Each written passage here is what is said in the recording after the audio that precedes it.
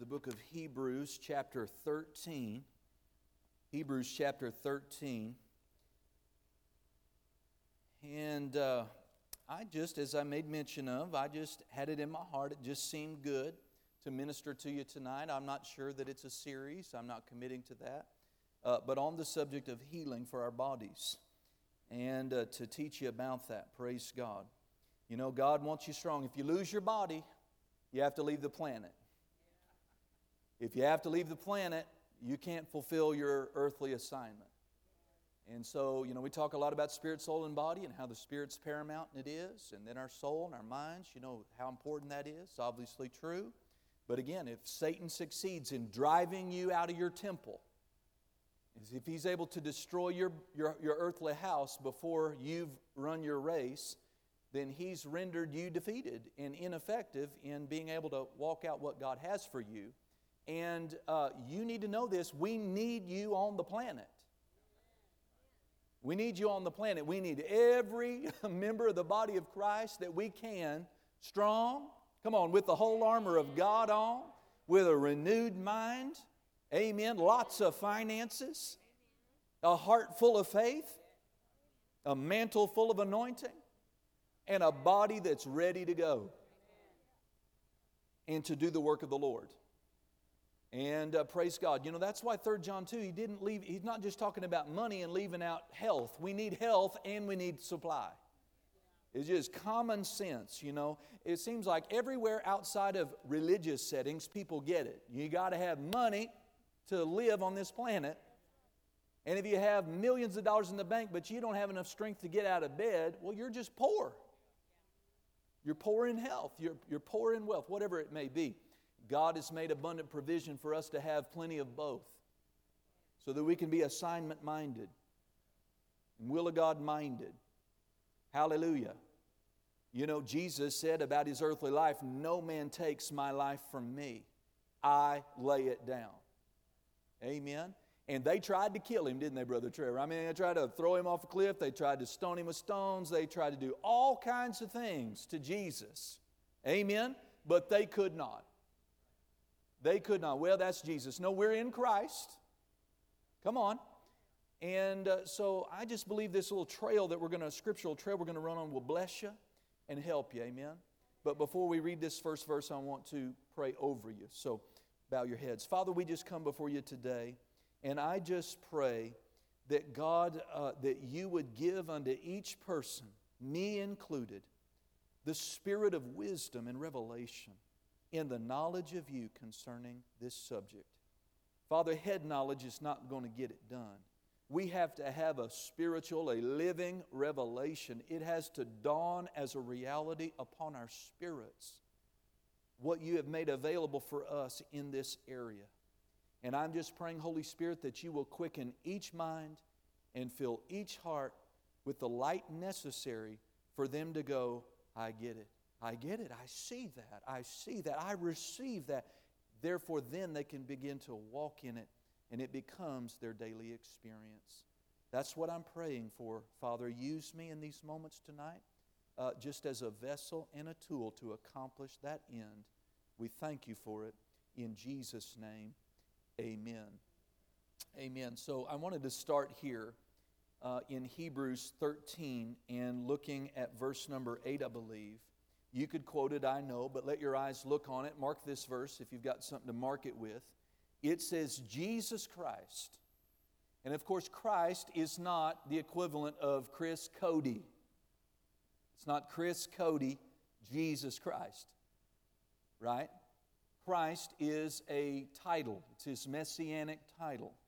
It literally means the anointed one and His anointing. That's what that means.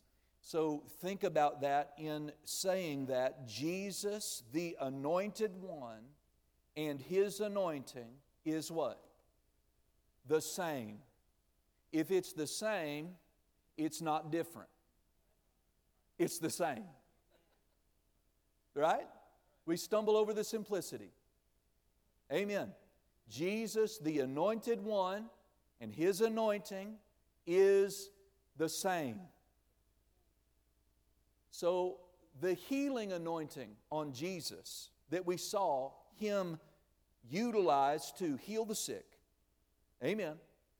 Is it different today, or is it the same? Yeah. Is it like a battery that just you use it and then it's drained and then it's depleted and then it's gone, you throw it away? No. Jesus, the person and His anointing, He is the same. For how long? Well, yesterday, which represents the past, today, which represents the present, thank God, today, and then tomorrow, so representing the future. Aren't you glad that 1,000,000 years from now, this verse will still be true? Jesus the person, He won't go from good to bad. He's not going to have a change of heart concerning you or concerning me. He is the same. He is the same yesterday, today, and forever. So the Jesus, this is my point, the Jesus we see in the Gospels, amen, those 4 chronicles of Jesus' earthly life and teachings and ministry, death, burial, and resurrection, the Jesus we see on display yesterday, what is He today? He's the same. He's the same. What's He going to be tomorrow? He's going to be the same. Come on, aren't you glad? Man, I'm super glad about that. Go back in Hebrews to Hebrews chapter 1.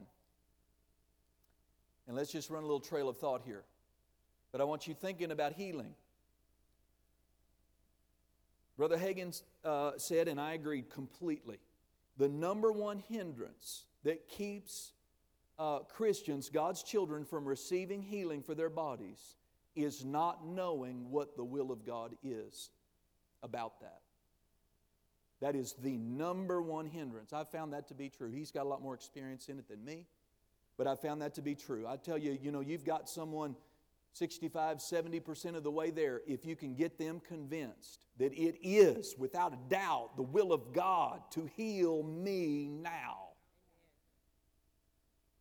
But so many people are tangled up because of wrong teaching, ignorance on the subject, a lack of preaching along that line. Amen?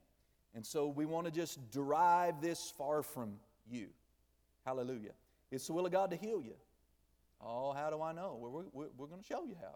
Amen. I already just preached enough to you. I mean, He's the same.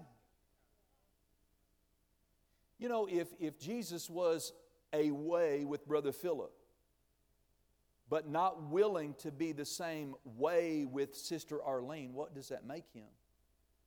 A respecter of persons. I mean, if all things being equal, let's say the obedience is the same, the light is the same, the heart is the same. Come on, the covenant's the same.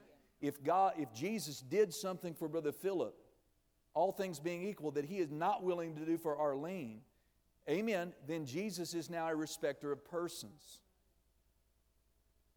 God says expressly in multiple places that God is not a respecter of persons. He never has been, He isn't today, and He never will be. So what we see on display in the life, the teachings, and the ministry of Jesus on earth in the Gospels, He's that way. He's that way today. So if the past was drug up into September 2nd, 2020 here, and the adulterous woman, someone drug into our service while I'm preaching, a naked woman who had been caught in the very act. And they drug her up here naked and said, this is what the law says. Do we know what Jesus is going to do in that moment?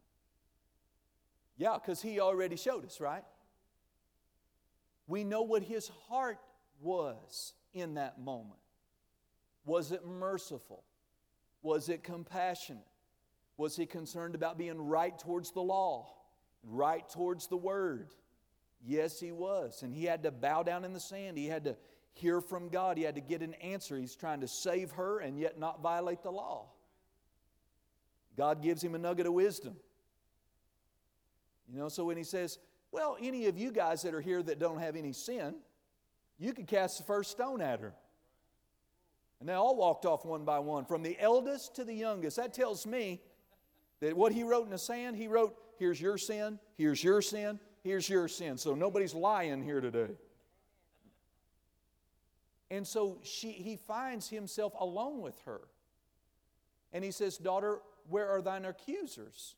Is there none to condemn you? She looks around and says, no, Lord. He says what? Neither do I condemn you. Go and sin no more. Now, is Jesus revealing something to us about His heart towards people, towards sinners, towards people who have made gross and grievous mistakes and sins? His heart to forgive, His heart to restore, His heart to be righteous, His heart to set them on a right path. Well, and again, I'm a little bit ahead of myself here, but what the Bible reveals is that Jesus is putting on a fleshly, tangible display of who the Father is and what the Father's like. And that's an unchanging, undying, never altered, eternal picture. Amen. So read this here with me. I'm going to read the King James, Hebrews 1, verse 1, down through verse 3, and then we'll read the Amplified. And it says, God, who at sundry times, it just means at different times, and in different or divers manners, spoke in time past unto the fathers by the prophets. God hath in these last days spoken unto us, now notice this, by His Son. You read that in a bunch of different translations, and it will bring out that it's not, God doesn't limit this. What He's saying here is that God has not just spoken unto us through His Son in the words that Jesus uttered, but everything He did. Everything He did.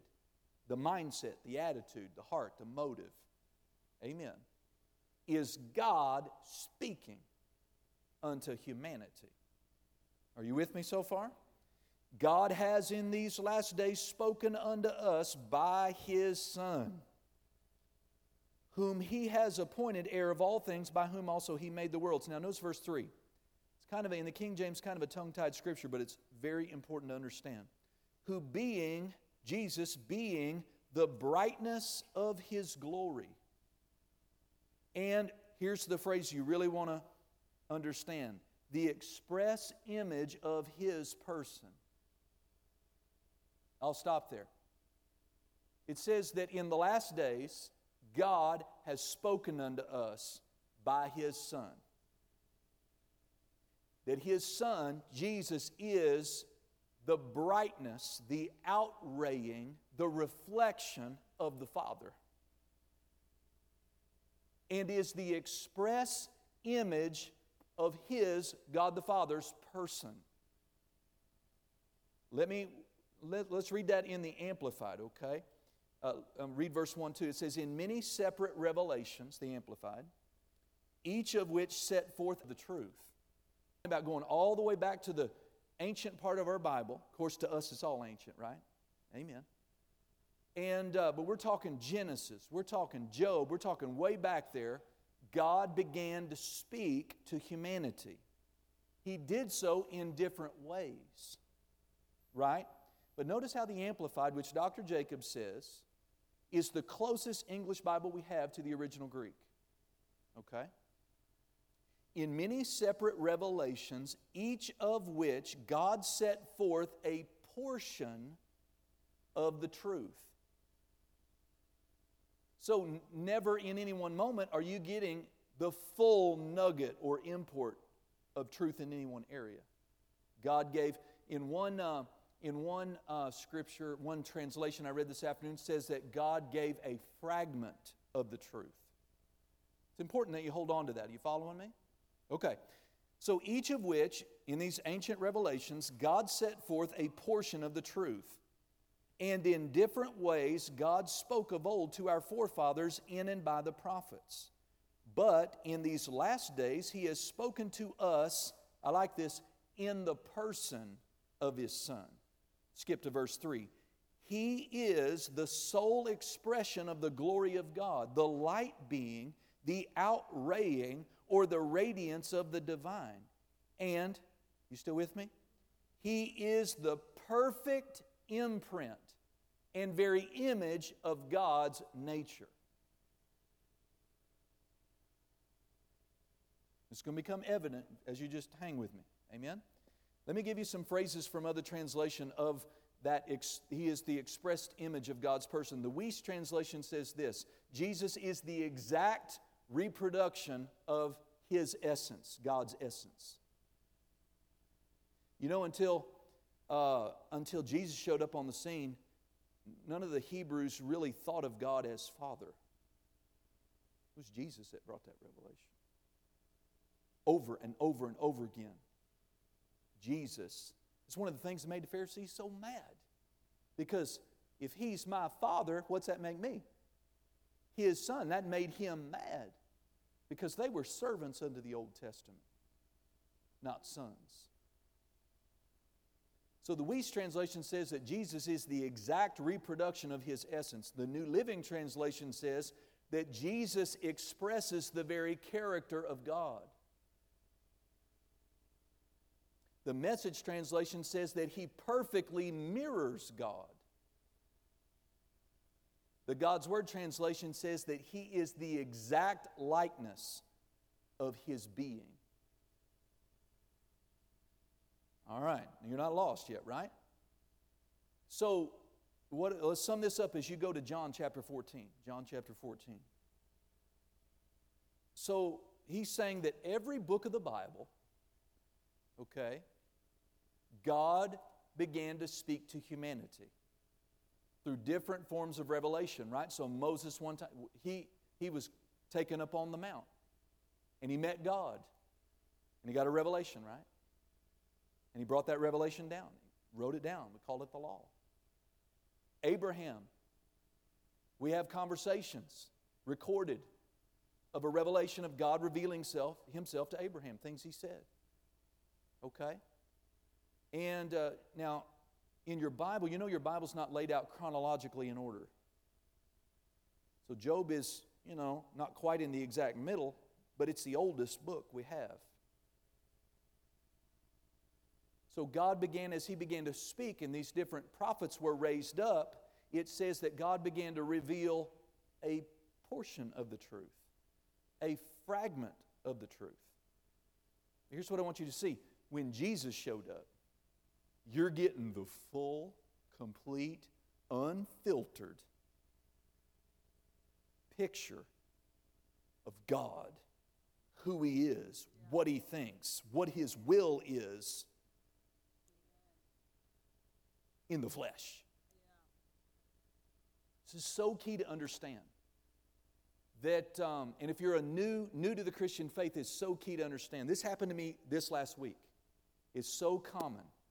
Some baby Christians, they said they don't come to church here yet, but they're interested, and they had some questions, so I'd agreed to meet with them. Had a glorious time, had a wonderful time. And I'm asking them some questions, and I said, well, we're reading our Bibles. I said, well, that's great. What are you reading? Job. I don't know how many baby Christians, brand new Christians, the devil has inspired and led them. How come they end up in Job first?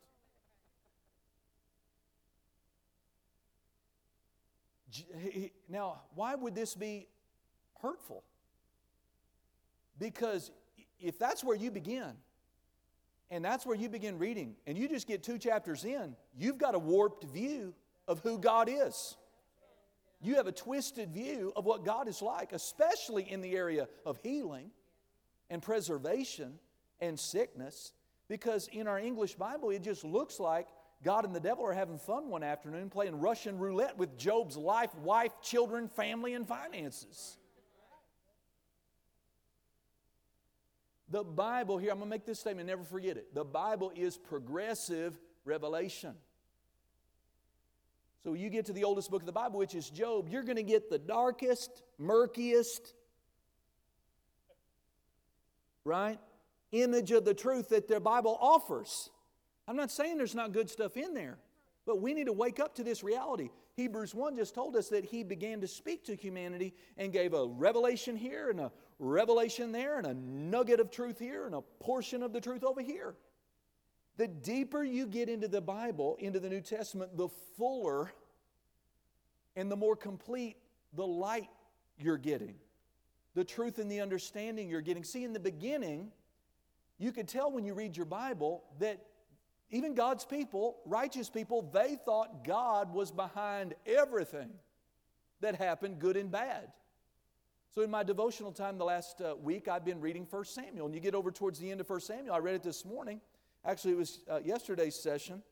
That Saul, King Saul, the first king of Israel, was so disobedient, rebellious to God, that God rejected him as king.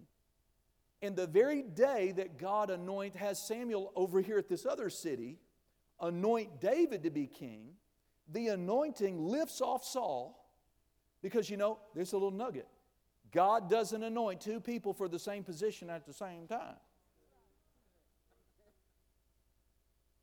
Amen.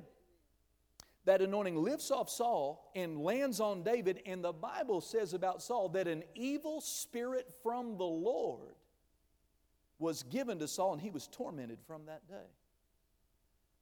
Now, there's all kinds of scriptures like that laced throughout your Bible. And if you don't rightly divide the word of truth, you're going to end up mixed up and think wrong about God. God did not send an evil spirit to Saul to torment him. The devil did that. But they didn't know anything about the devil.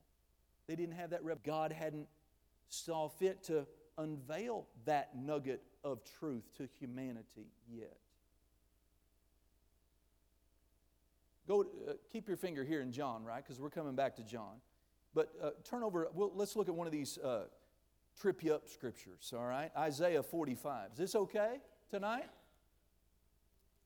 Praise the Lord. Paul told Timothy that the Word of God must be rightly divided. What's that tell you about what's possible? If the Word of God can be rightly divided, can it be wrongly divided? Yeah, it sure can and has been. Amen. So Isaiah 45 verse 5, look at what it says. It says, I am the Lord, and there is none else. There is no God beside me. I girded thee, though thou hast not known me, that they may know from the rising of the sun and from the west that there is none beside me. I am the Lord, and there is none else. I form the light and create darkness. I make peace and I create evil. I, the Lord, do all these things. Does that take you out there? Now you got to ask yourself, does God create evil? Is He the creator of evil?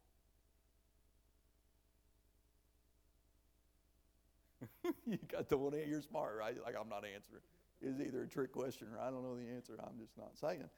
Because we're reading the Bible. We're reading the Bible. Amen? But no, God did not create evil. He created, listen, here's the only way you could kind of get there. God established the law of sowing and reaping. Create evil so you could experience it, so you could really appreciate the good. I had someone tell me that recently. God created the evil so that after we'd been so messed up, we could really appreciate how good He is. We couldn't really appreciate how good He is had we not. That's the lie the serpent told Eve.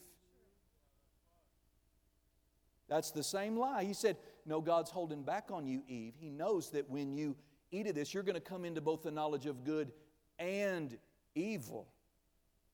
And you'll be like God. They were already like God. No, when God established people and gave them free moral will, right? That means they have the capacity to sin and endure the consequences of it. And allowing that reality would be the only way you could think of as God creating evil, but He didn't. When Lucifer sinned the first sin, he created evil and is the author of it. When Adam sinned in the garden, he sinned. He is the one experiencing the evil as a consequence of what he did. But see, you cannot read one isolated text in the Bible, especially way back in a fragmentary, murky age, and get the full picture. The full picture goes back to what I was telling you in Hebrews. Jesus is the express image of the Father. He is the perfect replication of who God is, what He is like, what He thinks, and what His will is. Let's go to another one of these. I'm sure you can find it. You're pretty skillful. Go to the right, past Ezekiel, past Daniel, past Joel and all that, Amos, get over into the book of Hosea. Hosea is in there somewhere. Is it before Joel? Yeah, it's before Joel. Hosea chapter 6. Now, we already read, right, that God at sundry times has spoken unto us through His prophets, revealing a portion or a fragment, not the whole thing, not the full picture. We just read a statement from a prophet. He's talking as God reveals it to him, but understand, God's not revealing to him the whole thing. Hello? Well, Hosea is a prophet. Amen? Way pre-Jesus. Look at chapter 6. Hosea chapter 6, verse 1. Come and let us return unto the Lord, for He hath torn, and He will heal us. He hath smitten, and He will bind us up. That sounds like Job, doesn't it? That sounds like the Lord has given, and the Lord has taken away. See, that's not a right reflection of what our Father's like. Job said those words, they're accurately recorded, but they don't accurately reflect who our Father is. I can hear your processor kind of heating up. Hallelujah. Was this, just take this, if just you knew nothing else and you haven't experienced anything about the heart of God, and you read this one verse. In one moment, the Lord has torn me up. He just tore me a new one. He just tore me up. And now He's going to heal me. The Lord has smitten me with cancer. Now He will bind me up. That's how religion reads that. That's how some teachers teach that. We'll read verses like that, wrongly divide the word, and say, just trust God. You have to tell me to trust God. How do I trust a guy who might heal me in the morning and smite me at night?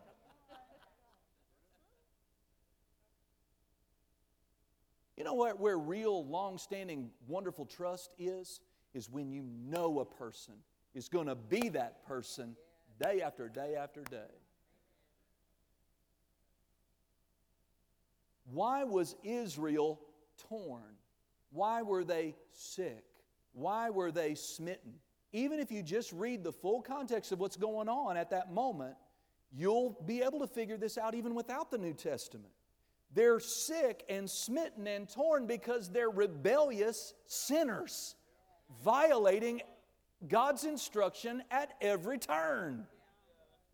What they don't know is that God's not able to protect them based on covenant because they're violating the covenant. And they have an adversary out there that God hasn't really given them full understanding yet that is behind the sickness and the disease and the tragedy that's happening to them. But notice, even whether you're reading Hosea or Isaiah or Jeremiah or Numbers or Deuteronomy, when the children of Israel did what God said, there weren't any sick among them. They had no casualties in battle. But when they violated the covenant, sickness came, plagues broke out on the camp. And it wasn't God's will. Amen? Let's get over to John. Praise God. Yeah, hallelujah. These are maybe a little deeper, meatier truths, But I tell you, when you get these things, when you see it, when you get these things established in your heart, boy, you're in a new place. You're in a new place in your understanding of your Bible, the God that you're serving and have given yourself to. Hello? Amen? And the devil's not going to be able to pull the wool over your eyes in any of these areas anymore if you'll just think right and do right. Amen. But we have to take time to preach these things and teach these things so that you can see it. Amen. So John chapter 14, this is this is back to that Hebrews principle that Jesus is the express image of the Father. Okay? Here's more scripture to back that up. Jesus himself, he's having a conversation with his disciples. And it's John 14 verse 6 is what we want to pick it up and read. I'm going to read it from the New King James. It says, Jesus said to him. Now, Jesus had told us, I'm going away. And I know the way I'm going. And you know the way I'm going, Jesus said. And Thomas goes, we don't know the way. We want you to know, teacher, you just said we know the way. We don't know the way. How could we know the way? And then Jesus makes this wonderful statement we all learned in Sunday school, right? I am the way, the truth. Okay, here's another, I'm getting a little facet I hadn't seen before. I am the truth. In other words, what Jesus is going to radiate and reveal trumps Isaiah's murky revelation. It trumps Job's completely dark understanding. Do you understand that? You'd be much better off as a baby Christian starting out in the Gospel of John. Leave your Old Testament alone till you get some grounded teaching in you. But my God, put Job down.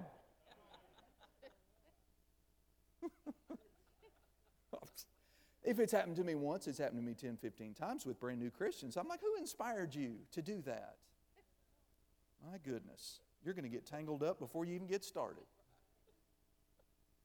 Jesus said to Thomas, I am the way, the truth. Who's the truth? Jesus is the truth. And the life. No one comes to the Father except through me. Now look at this. If you had known me, you would have known the Father also. To know the Jesus of Matthew, Mark, Luke, and John is to know the God who made everything. What is this God like? Matthew, Mark, Luke, and John. What's his heart for me? Matthew, Mark, Luke, and John will tell you. Don't just read red letter. Do that. His words, vitally important. Look for the motive, the heart, the person behind the words. And you'll get to know him. Wigglesworth said, how do you get to know the Father? He says, you get to know the Father through His Word. He is everything the Word says about Him. So Jesus said, if you have known me, you would have known my Father also, and from now on you know Him. Think about how strong that is. That was never said to the children of Israel under Moses. And Moses saw God face to face. But to know Jesus is to know the God that made everything. To know the Jesus revealed in Matthew, Mark, Luke, and John. Amen? Trying to get this statement. Then Philip still doesn't get it yet.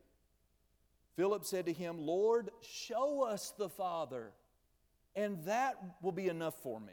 If I could translate that. That'll be sufficient for me. I'll be okay if you show me the Father. Jesus said to him, have I been so long with you, Philip, and yet you have not known me? Now here's what you really need to underline in terms of this point. He who has seen me has seen the Father.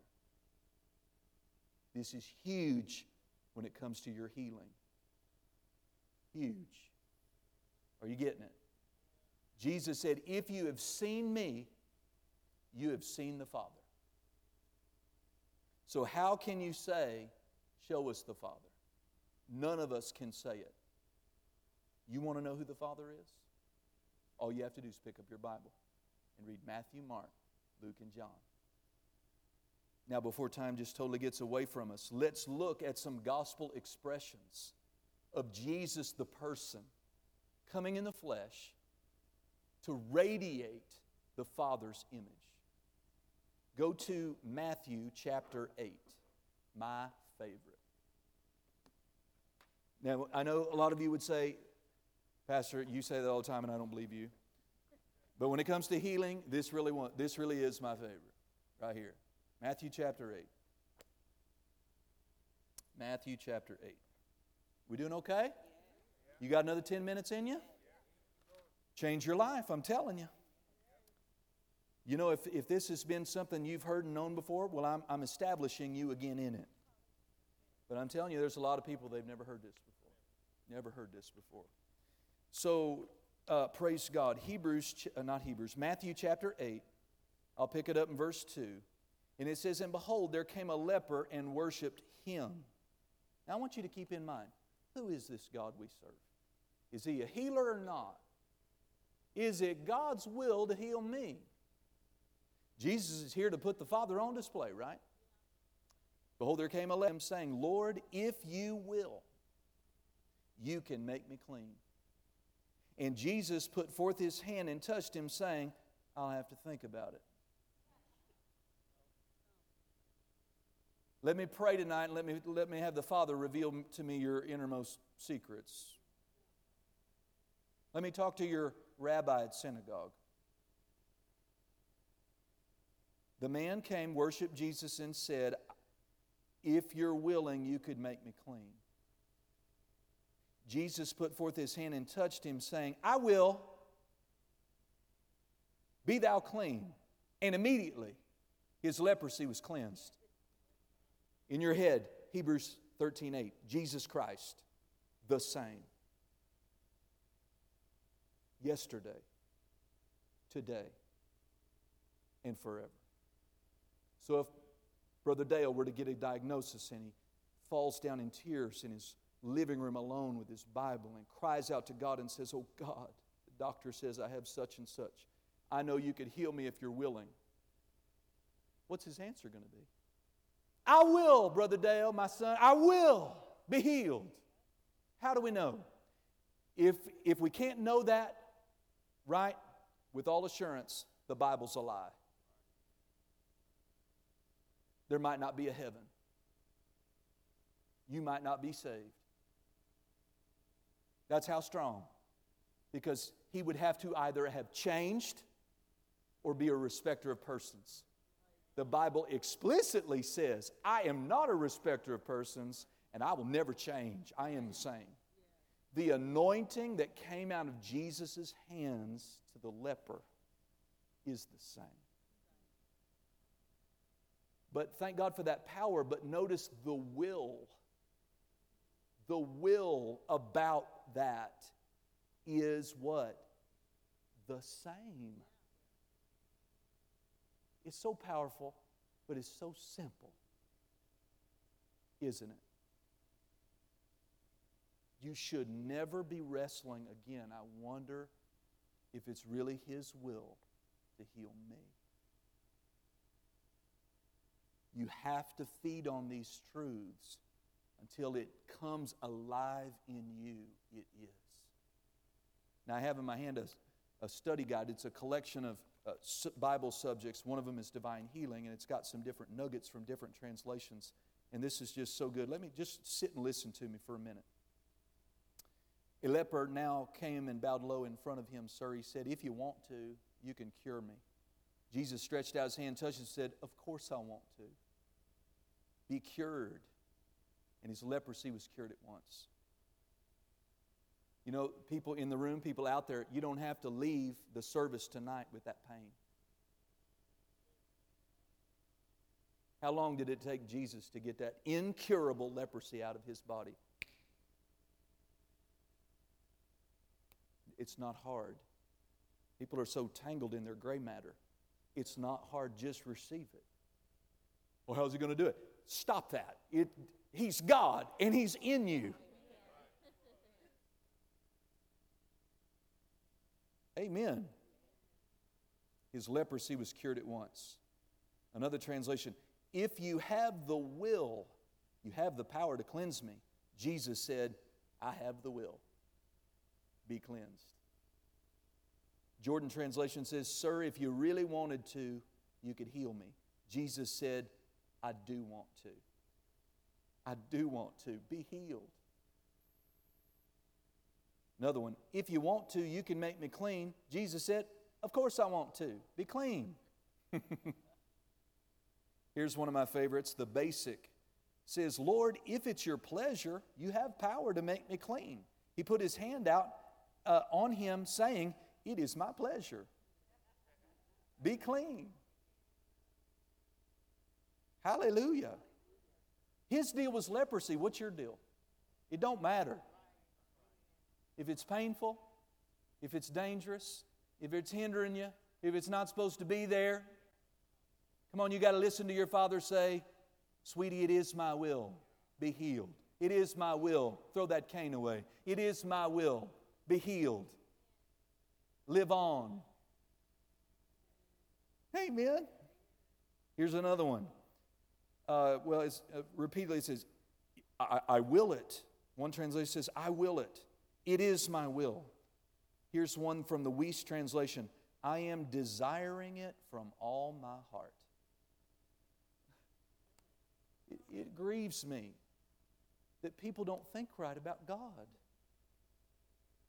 They think God's doing this to them. And they've had preachers tell them so.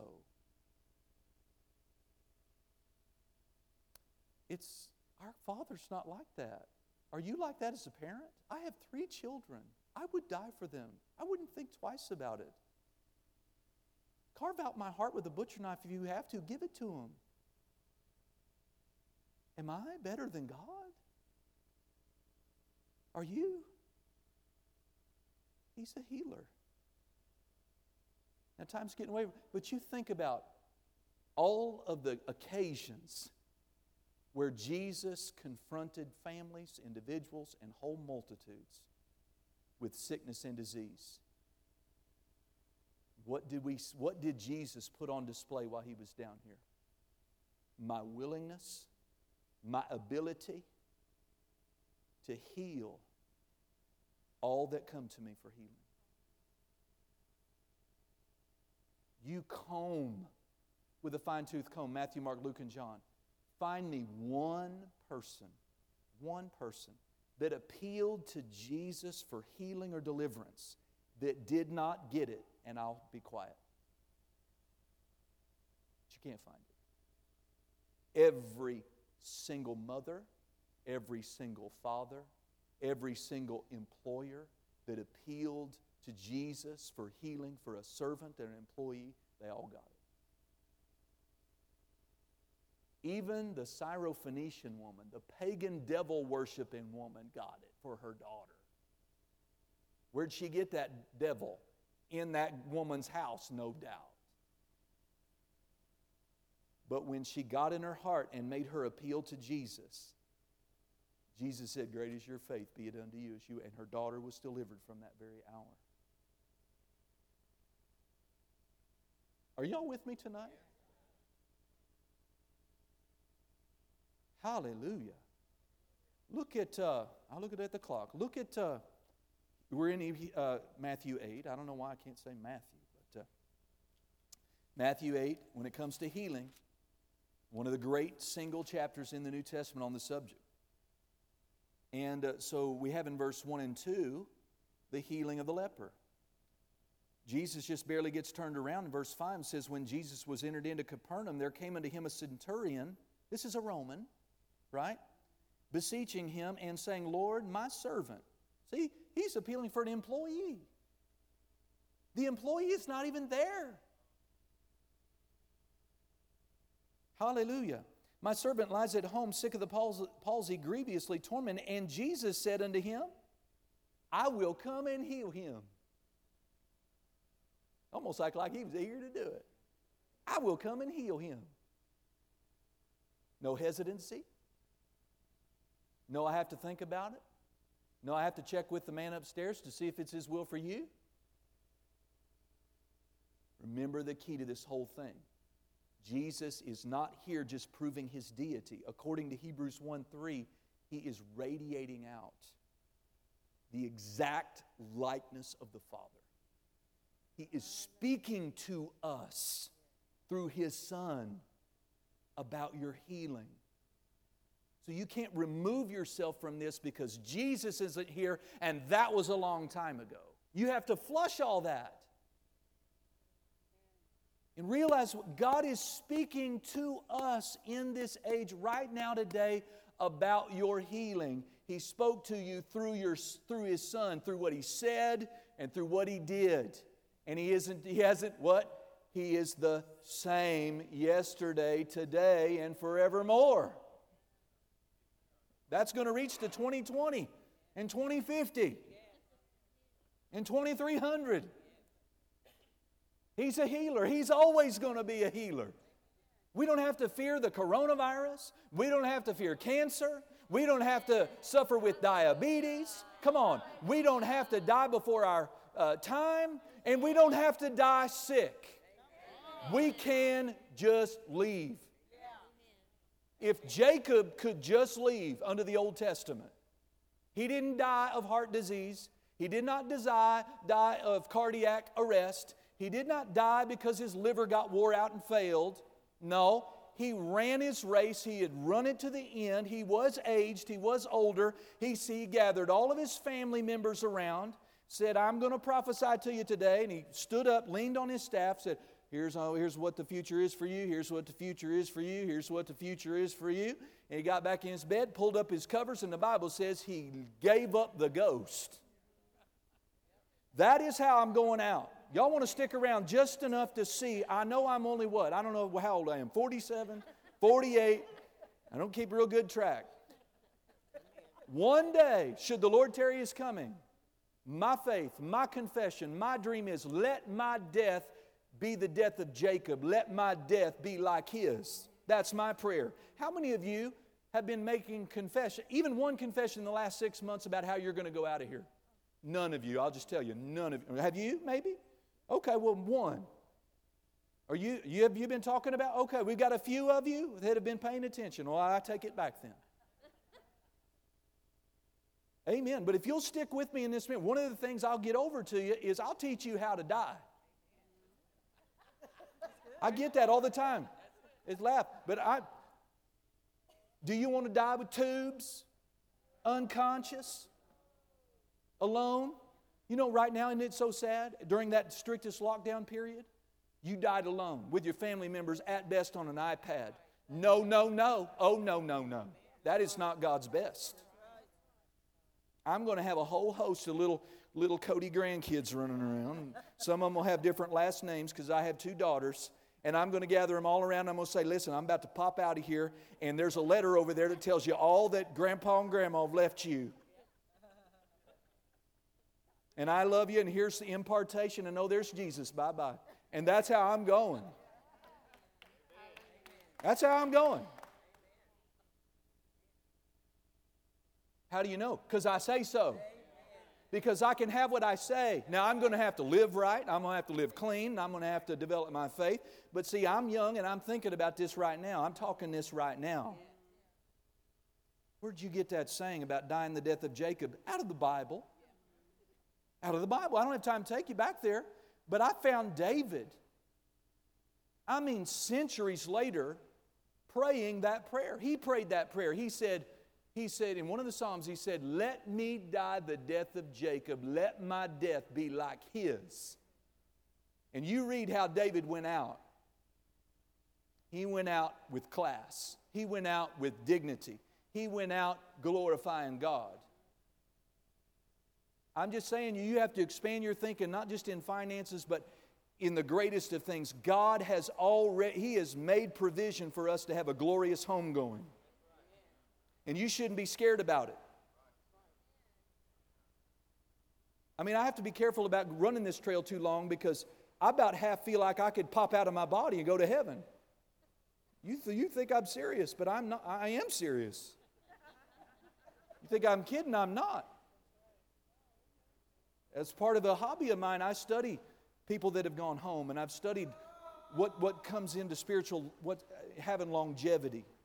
And people that have had legitimate out-of-death experiences come back, and I know what the Bible says to a degree about heaven, and I'm thinking about it, and I'm looking forward to going. I'm not scared one bit. If it wasn't for my wife, who, like Dr. Dufresne says, I have a young wife who's pretty, I don't want somebody else to get her. If it wasn't for my children and the will of God, I'd leave. I know how to do it. I wouldn't have to swallow something or shoot myself. I can get out, right? You just had to put your faith on it. I don't know how we got off on all that, but I'm just telling you, I don't know, some of you are closer than others to your exit. You need to talk, renew your mind, set your faith. You're not going early. Don't go early. That'd be easy. When sickness comes, it's just, and you've really gone through a battle, it'd be easier to go than stay, right? But you have to fight. You have to fight that sickness, fight that. But one of the things that helps us in our fight so tremendously is knowing God is with you in the fight. It is not His will for you to be, thank you, Brandon, it is not His will for us to be diseased, infirm, pain. And I mean, maybe you're highly functional. Don't tolerate migraine headaches. Don't tolerate, a slight but non-hindering pain in your finger. Jesus suffered and He died for that. Amen. To not be there. Amen. Preaching real good. Trying to close. Jesus said, I'll come and heal him. And He did. He did. Amen. And then the next thing we see, thank you, Miss Stacy, in Matthew. Just throw it at me then. We know that in this chapter, I'm lost in the Holy Ghost now. Praise God. Y'all just took me out there. Yeah, verse 14. Jesus comes into Peter's mother's house. It's his mother-in-law, right? And she was sick with a fever. He didn't come there to heal her. He didn't know she was sick. But when He saw her sick, she came in there and stood over her. You got to read all three Gospels to get the full picture. He took her hand and He rebuked that fever. I think it's Luke that says He rebuked it. Can fevers hear? Apparently. Well, you too. Headaches can hear. Tumors can hear. Pains will hear. Your cells hear. Stop saying, oh, that's such a funny joke, that kills me. Yeah, I want to back off because you're about to fall. Don't talk like that. Amen. So He healed her. I kind of have a joke about that, but my mother-in-law's here. I'm not going to make that joke. Praise God. I mean, if Jesus will heal a mother-in-law, He'll heal anybody, won't He? Amen. I can't say that about my mom-in-law because she's great. She's great. I mean, He'll heal her and has, but I'm saying I don't have bad mother-in-law. That's what I'm trying to say. Can I come home with you?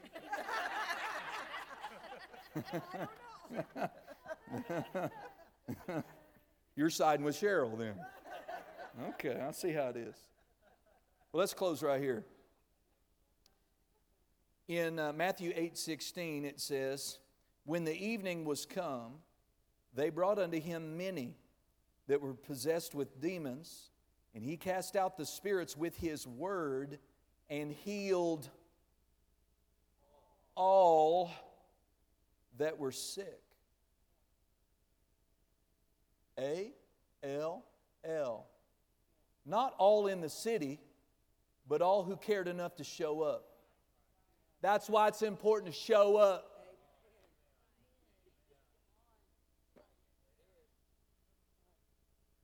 Amen. They didn't get, I got to go. Anyway. But everyone they brought. You got to know there's one rascal in the bunch. He healed them all. Why? Because He's a healer. That's what He does. Verse 17 says, He did it that it might be fulfilled which was spoken by Isaiah the prophet, saying, Himself took our infirmities and bare our sicknesses. Jesus on the earth was a walking, talking, living, tangible billboard for God to talk to us through. To say to us, this is who I am. This is what I think. This is my attitude towards humanity and sickness and disease. If I find it, I don't care if it's a Sabbath day or not. I don't care if it makes me the target of religious persecution or not. This woman who had an infirmity of 18 years, she should be healed, Jesus said. She's a daughter of Abraham, He said. He just said, be loose. He didn't act like it was hard. Hey, woman, be loose from your infirmity. He didn't even have to walk over there. 18 years she's bowed over like this and could in no ways raise herself up. One word from Jesus from afar. Whoop! Thank you, Jesus. Didn't act like it was hard.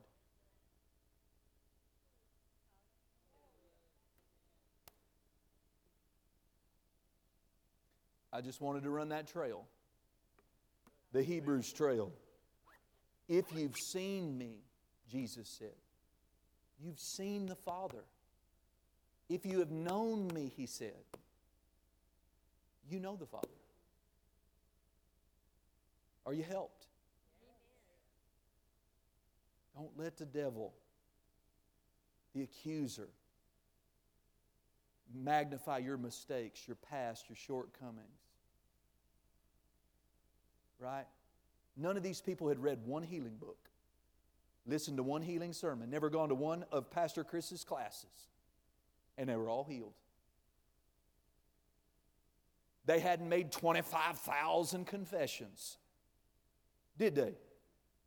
I think if I could just make one more confession, if I could just make one more confession, if I could just... Sometimes I just want to say, stop. You're in your head. I believe in confession. But it doesn't take 25 years and 50,000 confessions about by His stripes you're healed for Jesus to get your blood sugar straightened out. No condemnation. I'm just saying we should just be better receivers. Get out of your own way. Let Him heal you. Amen? Stand up tonight. Praise God. Hallelujah. Glory to God.